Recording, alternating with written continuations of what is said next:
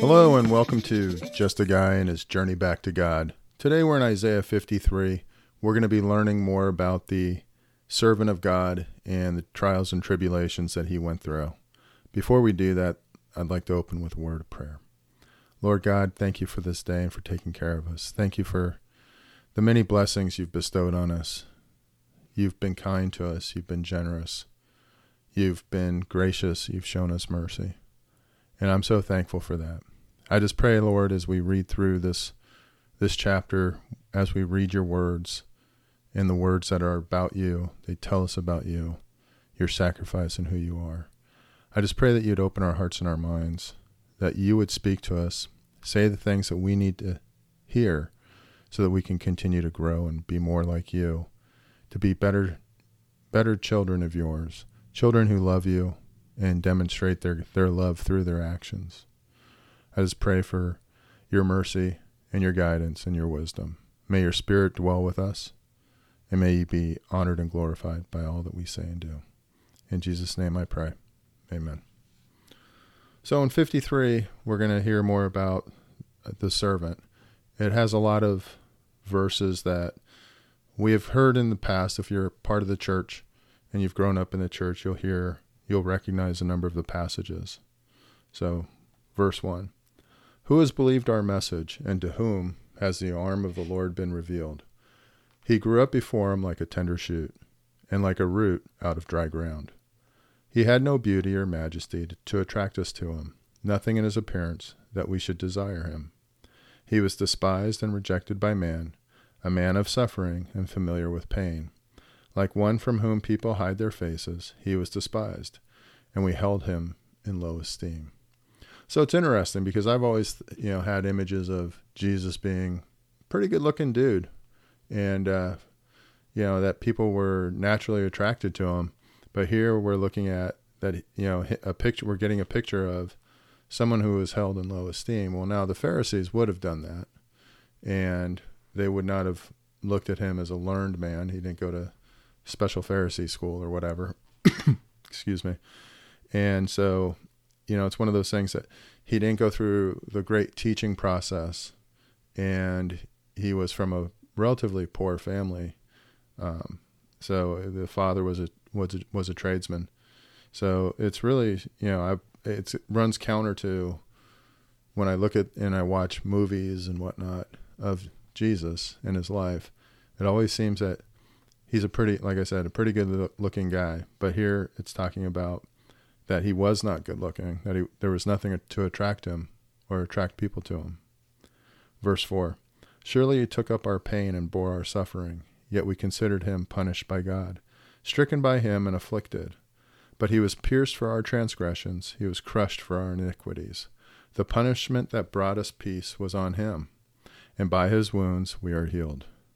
We all, like sheep, have gone astray. Each of us has turned to our own way, and the Lord has laid on him the iniquity of us all.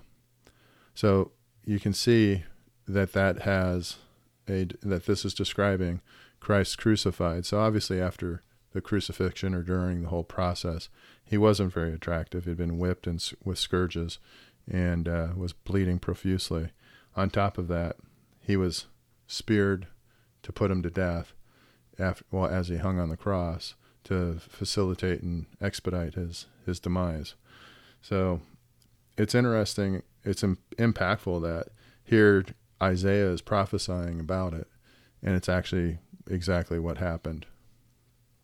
The concept that he took on all of our transgressions, that he was pierced by them, he was crushed by them. Someone who was pure took them all on, and by him we are healed.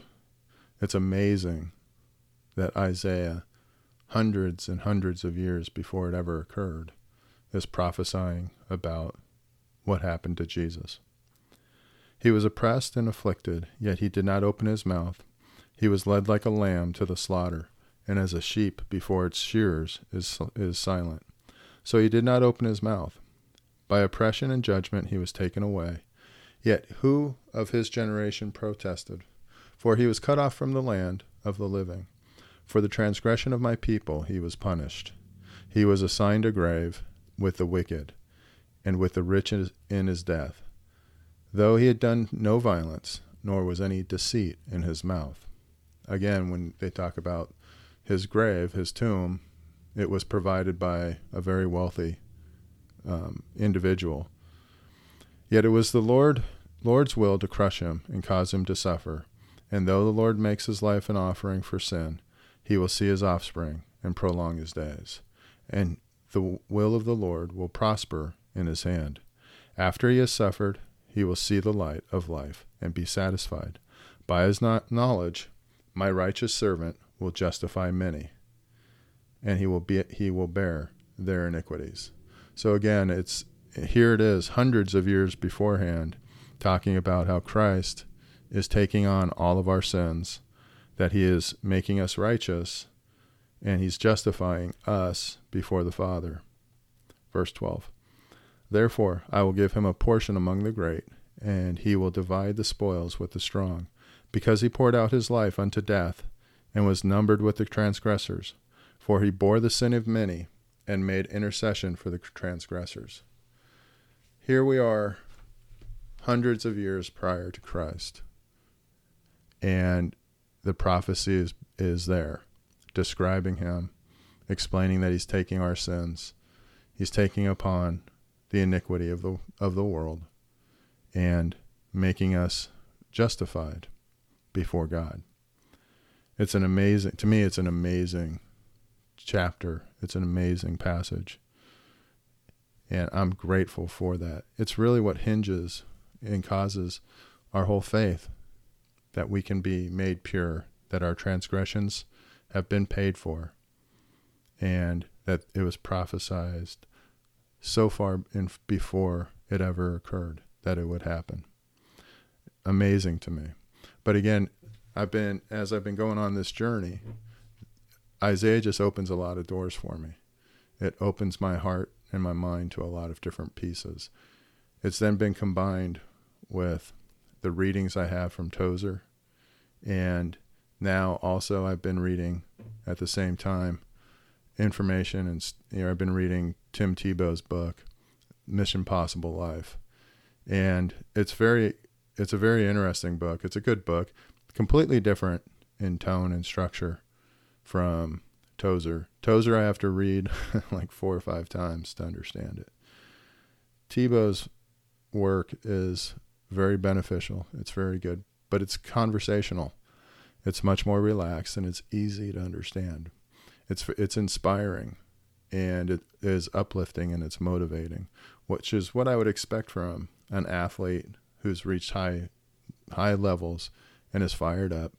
He's motivating people. He's instilling strength, effort, faith into people, and helping them reach their goals.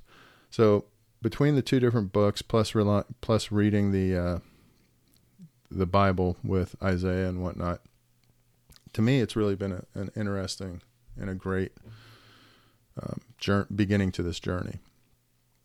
I will say, and again, because this is a journey that I talked about sharing with you, I feel like in a lot of ways I'm doing a lot of reading. I'm being very technical, and I'm trying to get into understanding of God. At the same time, though, I feel like maybe that passion, that love, that emotional piece is missing still.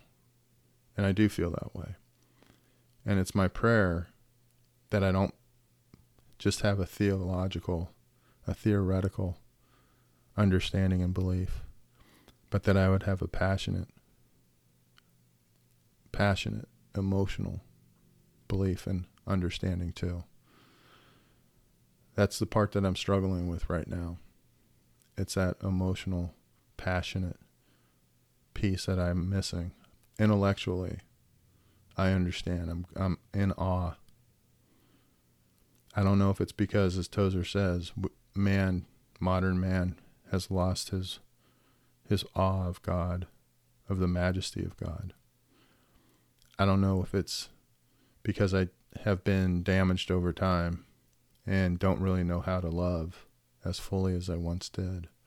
I don't know what the situation is, but I know when I pray, and I pray for it, God tells me to rest in him, to stop trying to manufacture, but to be and to allow him. And so that's probably one of the hardest things for me. I'm a person who likes to move forward, take control, and to just rest and allow him to take control is a challenge for me. But I'm working on that, and I feel like on a daily basis it's getting better. And I pray that you would have a deeper understanding of God and a deeper love and passion for him too. That's my prayer for me. That's my prayer for you. And I just lift you up, and I lift up this time. And I'll just close with a quick prayer. Lord, I thank you for this time. I thank you for your word. I thank you for your love and your spirit. I pray that our spirits would be open, that our spirits would be free within us, that our hearts and our minds and our emotions would also be motivated and moved, and that we would understand the true majesty of you.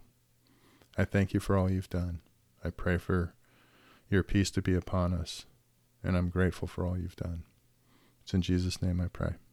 Amen. I hope you have a wonderful day, and thanks for joining me at Just a Guy and his journey back to God.